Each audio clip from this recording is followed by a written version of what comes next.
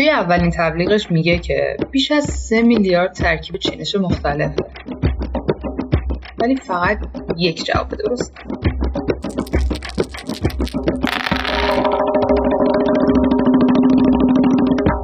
سلام، من فرانک هستم و 5مین شماره پادکست رادیو تاس اینجا برای شماست. تو رادیو تاس قرار راجع به داستان بازی ها صحبت کنم.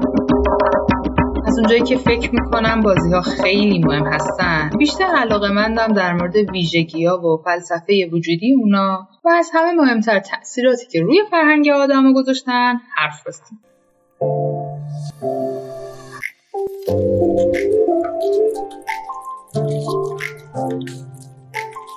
این شماره رادیو تاس یه فرق با شماره‌های قبلیمون داره. شروع کردیم به محتوا جمع کردن در مورد این موضوع. به خودمون اومدیم و دیدیم که ایول چقدر مطالب متنوع. این شد که تصمیم گرفتیم خودمون رو محدود به یه شماره نکنیم و توی بیشتر از یک قسمت در کنار شما باشیم. واسه اینکه چیزی نیست. تو این شماره همراه من چند نفر دیگه هم مهمان هستن که هر کدوم توی حوزه تخصصی مربوط به این بازی از بهترینان. پس بهتره بیشتر از این سرگرم مقدمه نشیم و بریم سراغ یکی از جذابترین اسباب بازی‌های دنیا. تا شماره قبل اکثر صحبت ما راجع به بازی‌های رومیزی بود. بازی‌هایی که بیشتر روی یک زمین بازی بود و اتفاقات اونجا می‌افتاد. یه تعداد کارت و تاس و مهره و این چیزا هم توی این بازی‌ها درگیر بودن. ولی توی این شماره میخوام برم سراغ گستره دیگه‌ای از بازی‌ها. اسباب بازی وسیله یکی از زمانهای خیلی قبل برای بازی کردن استفاده می‌شد. کلاً اصلا یکی از کارکردهای اسباب بازی این بوده که به ما یاد بده چطوری دست و بدنمون رو با ذهنمون هماهنگ کنیم. طیف اسباب بازی‌ها خیلی گسترده است. از ساده‌تریناش که میشه اون یه تیکه چوبی که بچه‌ها تو خیابون سوارش می‌شدن و تصور می‌کردن اسب، امروزی‌ها بهش میگن جاروی هری پاتر، یا مثلا توپ و بادبادک و تیله، تا اسباب بازی‌های خیلی پیچیده مثل پازل‌ها.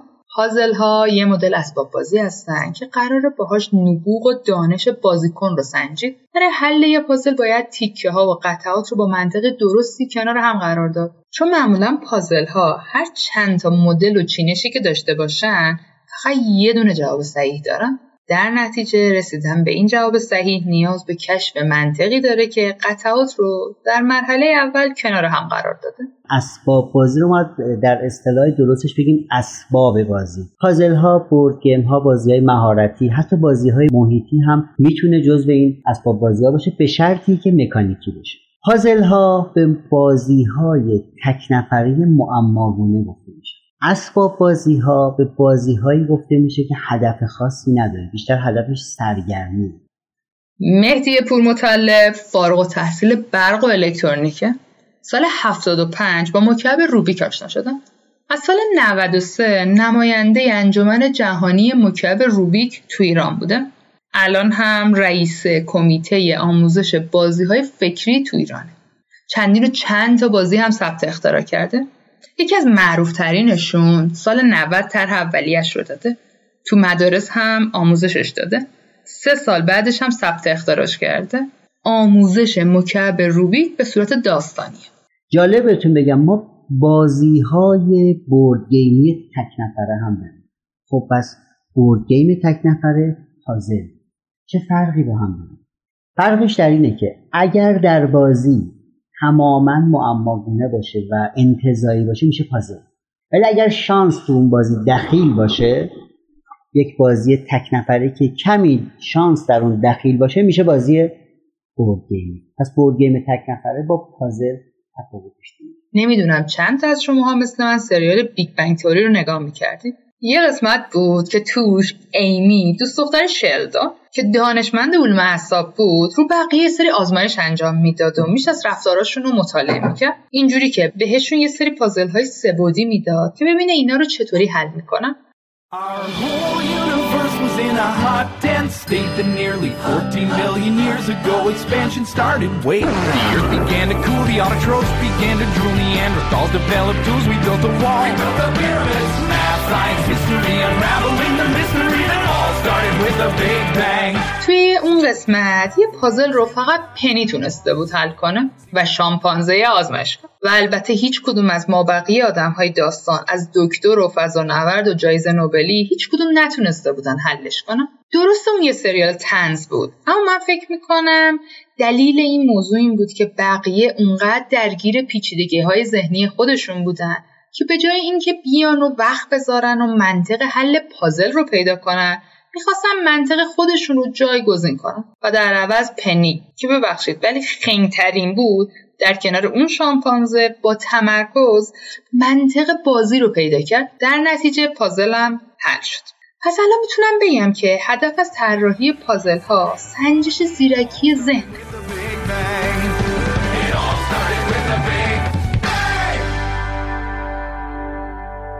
پازل ها اسباب بازی هستن که هدفشون نوع تفکر شماست و هر پازل خودش به روش خودش لذت و رضایت و خوشنودی خاص و منحصر به فرد خودشو داره. بذارید اینطوری بگم، پازل یه بازی انتزاعی تک نفر است، چون شانس تو این سبک بازی دخیل نیست. شما باید به خودت ثابت کنی که میتونی منطق این بازی رو کشف کنی. مثلا این تصویر به هم ریخته رو تو میتونی درست کنی، میتونی این جدول اعداد رو حل کنی. خلاصه کنم، اگه تو بازی‌های رومیزی چند نفره جایزه رقابت نفر اول شدنه، پازل‌ها جایزه‌ای که آخر بازی بهت میدن رضایتیه که تو در درون خودت حس می‌کنی. اون خیش تونستمی که آخر بازی بلند به خودت میگی. این همون چیزیه که پازل رو تو هر مدل و دسته‌ای جذاب میکنه. از معماها و چیستان‌ها تا سودوکوی معروف، کلی پازل مکانیکی. من امروز میخوام راجع به معروف ترین پازل مکانیکی باهاتون صحبت کنم. بازی فکری که تو این شماره قراره بهش بپردازم یه پازل سه‌بعدی هندسیه. میتونم بگم معروف ترین پازل دنیاست. چندین و چند بار پرفروش ترین اسباب بازی سال تو سرتاسر جهان شده. مکعب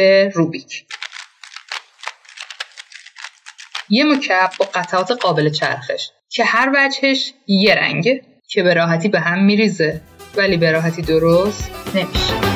ببین ساختن چقدر سخته ولی بیرونی آسونه.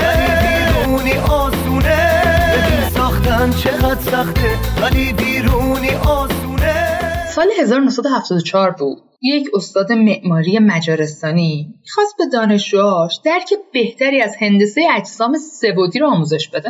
یه هدف دیگه هم داشت. دلش می‌خواست یه ساختاری رو طراحی کنه که شامل قطعاتی باشه که بشه این قطعات رو تکون داد، چرخون، پیچون، ولی در کلیت ساختار به هم نریزه. یعنی این مکعب بمونه. من دارم در مورد ارنو روبیک صحبت می‌کنم و اینکه چی تو سرش بود که این شاهکار طراحی صنعتی رو به وجود آورد. آقای ارنوی قصه ما اولین پروتوتایپ ساختار مد نظرش رو از چوب ساخت. یه مکعبی که روی هر وجهش میشد 9 مربع هم اندازه در 3 ردیف 3 تایی دید. اسمش هم گذاشت مکعب جادویی یا ماجیک کیوب.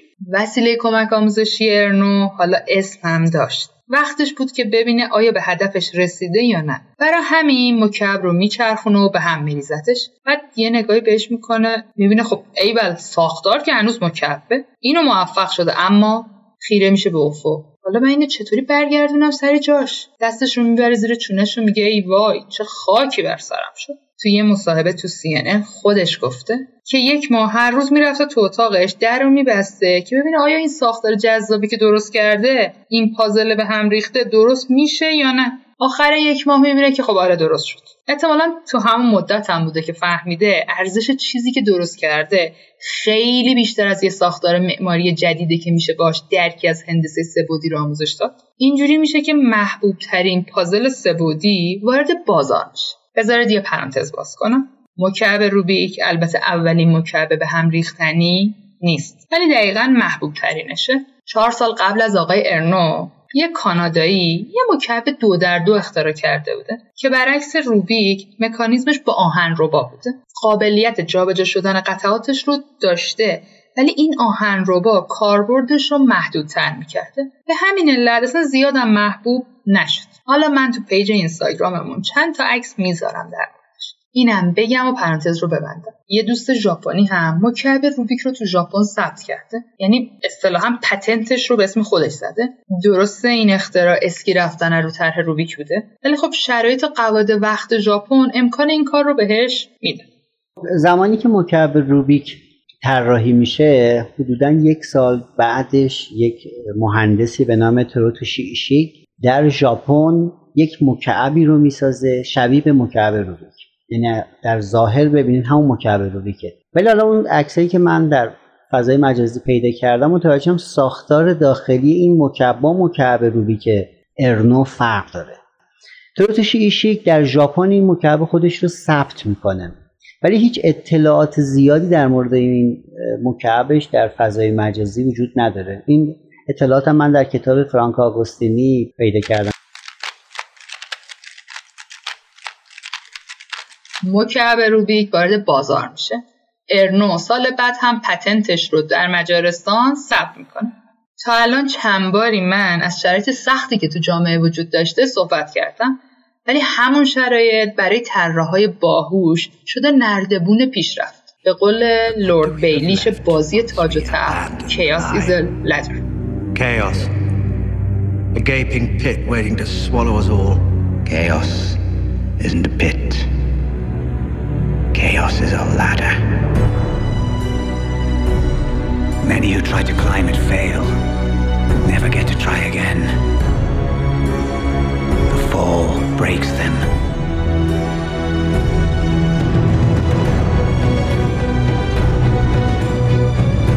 ارنو، روبیک و مکعب جادوییش هم جزو همونها هستن. اسباب بازی که تو حکومت کمونیستی مجارستان خیلی فرصت ابراز اندام نداشت، چون دولت مرکزی اجازه واردات و صادرات رو به سادگی نمیده. این بار هم طراح خلاق ما دنبال راه فرار میگرده. چیزی که به ذهنش میرسه رونمایی در نمایشگاه‌های بین‌المللی اسباب بازی. برای همین راه میفته دور دنیا، میره لندن، پاریس، نیویورک، نورنبرگ، پشت هم این نمایشگاه، اون نمایشگاه، تا بلکه یه نفر چشش بیفته به این مکعب جادویی. موفق میشه. توی یکی از این نمایشگاه یه بازاریاب خفن محصور این پازل میشه. میگه آقا من تبلیغاتش رو به دست میگیرم، من جهانیش میکنم، ولی یه شرط داره، اسمش رو باید عوض کنیم. گویا آقای بازاریاب میترسیده که نام مکعب جادویی برداشت اشتباهی رو تو ذهن مخاطب ایجاد کنه، یعنی فکر کنن که یه جوری مربوط میشه به جادو و جنبه. یه روایت دیگه هم هست که میگه تو اون دوران اگه تو حکومت کمونیستی یه پتنتی ثبت میشد، دیگه تو بقیه دنیا امکان ثبتش با همون اسم نبود. اینا هم برای دور زدن مشکلات حقوقی این موضوع تصمیم میگیرن که اسم رو عوض کنن. منم اینجا هر دوتا داستان رو براتون گفتم و میخوام پرانتز رو ببندم و برم سراغ مابقی ماجرا. یعنی رسیدیم به سال 1980، وقتی که کل دنیا دیگه مکعب روبیک رو میشناسن. اینو بگم تا یه حدودی از تاریخا بیاد دستتون. ارنو روبیک مکعب جادوییش رو حدوداً معادل 5 سال قبل از انقلاب ایران اختراع کرد. 1 سال بعد از انقلاب هم این بازی با اسم مکعب روبیک جهانی شد. خب سال 1974 ثبت اختراعش میکنه، ولی مکعبی رو که اختراع میکنه یک مکعب چوبیه، مکعبی که رنگ نداره، یعنی بیشتر به وسیله کمک آموزشی بود. زمانی که این بازی رو میبره در یک نمایشگاهی نشون میده، اونجا خوششون میاد و بهش رنگ میدن. اون چیزی که شما توضیح دادین که ارنو روبیک بعد از 1 ماه تونسته حلش کنه، همون ساختار ساده بوده. در صورتی که مکعب روبیک امروزی که از 6 رنگ تشکیل شده، برای اولین بار یک شیمیدان به اسم جیمز نورس تونست راه حلش رو پیدا کنه که بعدش هم دیوید سینگمستر روش اصولیش رو، روش LBL رو طراحی میکنه و اسم مکعب روبیک رو روی مکعب جادویی میزنه. یعنی اولین بار دیوید سینگمستر میاد و اسم مکعب روبیک رو پایه‌گذاری میکنه، در کتاب خودش معرفی میکنه. مکعب روبیک برای تازه واردها اصلاً به راحتی قابل حل نیست. همین میشه که هر کی میخرتش یه ذره که باش بازی میکنه میندازتش اونور. به بقیه هم میگه بابا این که حل نمیشه، شما هم نرید سراغش. پاتریک 12 ساله اینطوری فکر نمی‌کرده. سبر وایساده بوده که آقا این مکعب به راحتی حل میشه. اصلا you can do that cube. برای همین میاد الگوریتم حل مکعب رو مینویسه. الگوریتم میشه یه سری حرکات که دنبال هم اگه درست و به همون ترتیب انجام بشن شما در پایان مکعب حل شده دارید. یعنی همه رنگ‌ها سر جای خودشونه.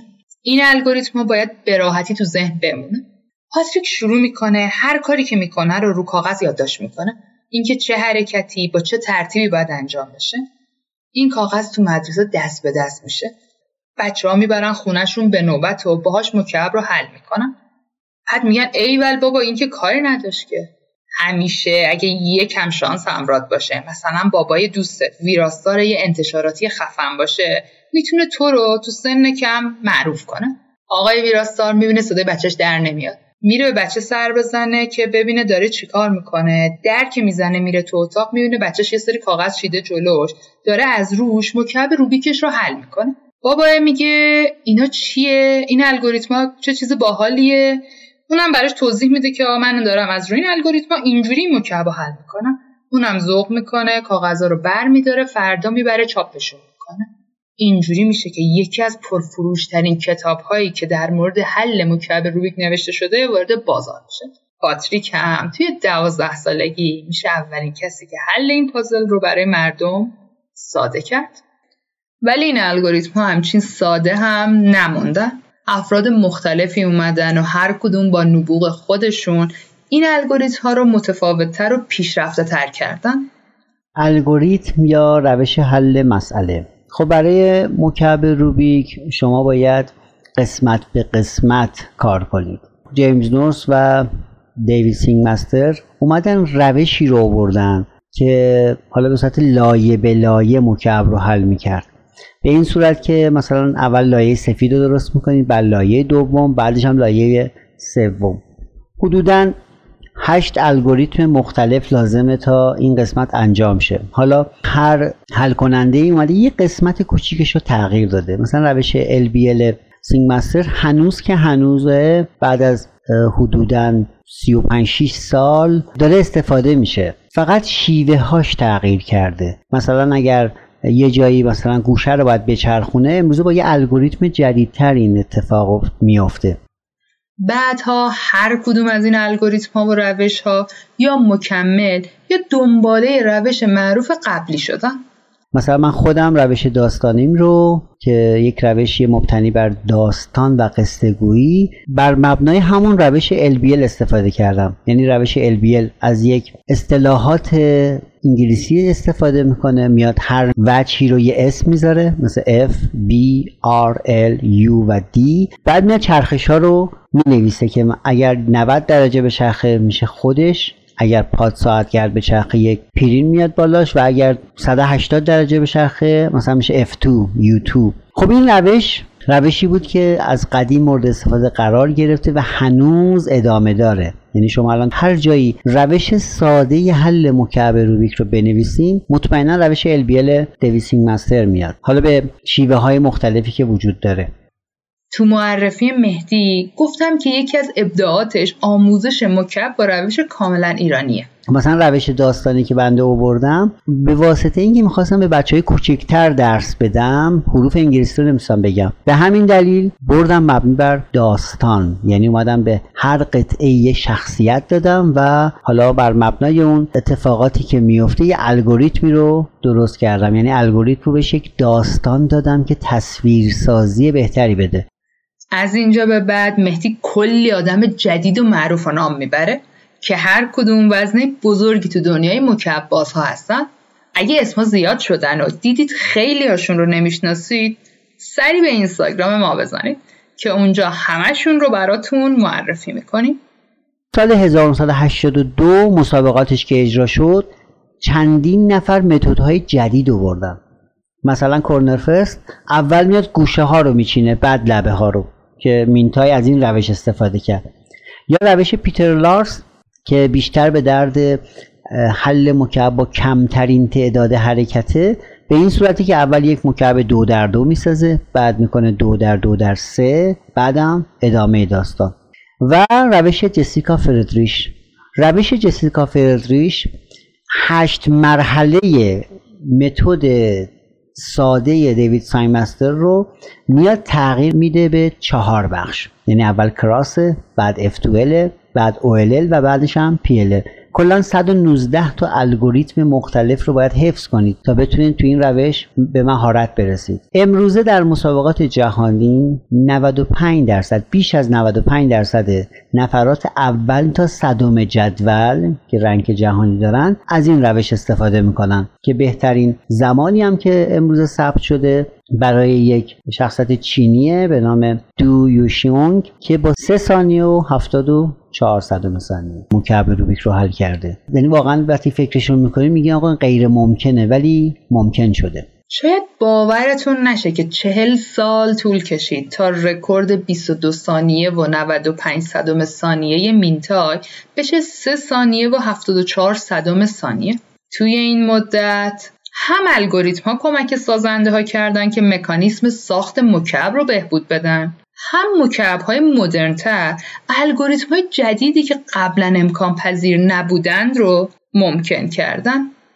به غیر از اینها متدهای دیگه‌ای هم هست، مثلا ZBL هستش، شیوه های دیگه‌ای که هست مثل روکس. اینا همشون جزو الگوریتم‌های سرعتی محسوب میشن. به غیر از اینها یعنی ما در مسابقات که روش سرعتی رو داریم یه روش‌هایی هم هستش که برای کمترین تعداد حرکت استفاده میشه. معمای لاینحلی که وجود داشت این بود که چطور میشه برای مکعب روبیک الگوریتمی رو ابداع کرد که در کمترین تعداد حرکت بتونیم حلش کنیم.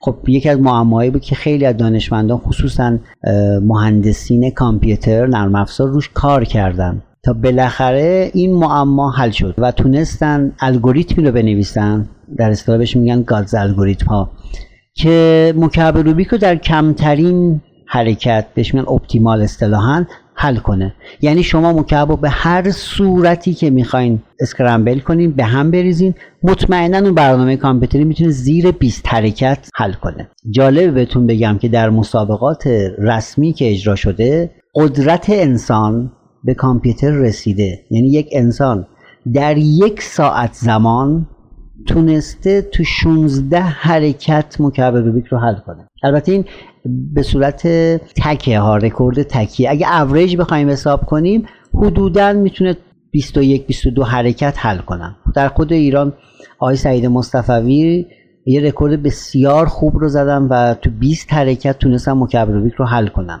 که یه اتفاق جالبی بود. جزو 10 نفر برتر جهان حساب میشه تو FMC. پس یکی دیگه از این شیوه ها همین روش حل مکعب در کمترین تعداد که بود که یه عده نشستن روی این کار کردن و برای این متد پیدا کردن. مثلا روش آقای شهشهانی تیری اوپی روشیه که باهاش شما میتونید حدوداً تو 80 حرکت مکعب رو حل کنید. با روش LBL 120 تا، روش فردریش حدوداً 62 حرکت میشه، روش لارس 40 تا و روش های مختلف دیگه که NISS یکی از این روش هاست میتونید زیر 30 حرکت حل کنید. NISS یک روشیه که یک مجارستانی آورده، روشیه که توی اون شما مکعب رو از ابتدا تا انتها حل میکنید، بعد اینورس میکنید. NISS یعنی نورمال، اینورس، بعد سویچ میکنید. به این صورت که شما هی از ابتدا تا انتها حل میکنید، دوباره برگشت میکنید. اگر بخوام مثالش رو بگم که قابل فهمتر باشه، فکر کنید در داخل یک کوهی میخوایم تونل بزنیم. 2 تا کار میتونیم انجام بدیم. اینکه از یه طرف شروع کنیم تا انتها بریم. یه روش دیگه هم هستش که یه مقدار از این ور بریم، یه مقدارم از اون طرف میه تا اینها به یک نقطه مرکزی برسن. این روش ساده ترین روش و کوتاه ترین روش محسوب میشه. هرچند این تنها تغییرات توی این سالها نبود. محبوبیت مکعب روبیک قبل از حضور گسترده اینترنت دیگه داشت رو به افول میرفت. استفاده ازش هم محدود شده بود بین یه سری گیک های خاص. قسمت بعد قرار از شروع دوباره محبوبیت روبیک براتون بگم. قبل از اتمام این قسمت بذارید از آقای پورمطلب یه سوال بپرسم. اولین بار چی شد که عاشق مکعب روبیک شدیم؟ از سال 1375 با مکعب روبیک آشنا شدم. اطلاعاتم من در کتاب فرانک آگوستینی پیدا کردم که خودم سال 76 این کتاب رو تهیه کردم. اصلا جذابیت کتاب انقدر جالب بود چون صفحه اول کتاب 6 تا مکعب روبیک بود و انقدر رنگ و لعابش جالب بود که حالا داستانی داره که من برای به دست آوردن همین کتاب حدوداً 1 هفته زمان برد تا پولمو جمع کنم بتونم بخرمش. حدوداً سال 88 بود که بنده با آقای مصلحت‌جو آشنا شدم از طریق دوست مشترکی و شروع کردیم به کار کردن روی یک سایت به اسم ایران پازل.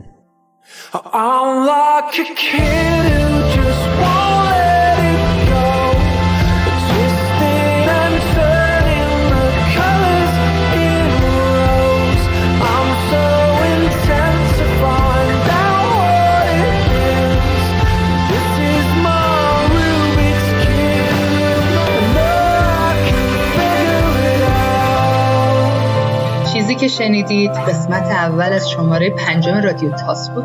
تو این قسمت شروع داستان یکی از معروف‌ترین اسباب بازی‌های دنیا رو شنیدیم. پازل 3 بعدی که قرار بود وسیله کمک آموزشی باشه، ولی فراتر از هدفش پیش رفت. ادامه داستانش رو تو قسمت بعدی که خیلی زودتر از همیشه میاد میشنوید. این شماره رادیو تاس رو طبق معمول من فرانک براتون تهیه کردم. مینو هم زحمت کاور و لوگو رو کشیده. امیر و آماج هم ادیت موسیقی صدا رو انجام دادن. خیلی از تمام کسایی که مهمونمون بودن و تو ساخت این قسمت کمکمون کردن متشکرم. ما رو میتونید تو اپ‌های پادگیر معمول، سایت شنوتو، ناملیک پیدا کنید. کافیه رادیو تاس رو به فارسی جستجو کنید. رادیو تاس روایت متفاوتی از بازی هاست که حتی اگه زیاد هم اهل بازی نباشید شنیدنش میتونه براتون خالی از لطف نباشه. پس خوشحال میشیم اگه ما رو دوست داشتید به بقیه هم معرفی کنید. تو شبکه‌های مجازی دنبالمون کنید، استوریمون کنید، توییتمون کنید. نقد و نکته‌ای هم اگه داشتید به ایمیل ما radiotaspodcast@gmail.com ارسال کنید. فرانک، قسمت اول از شماره 5 شهریور 99.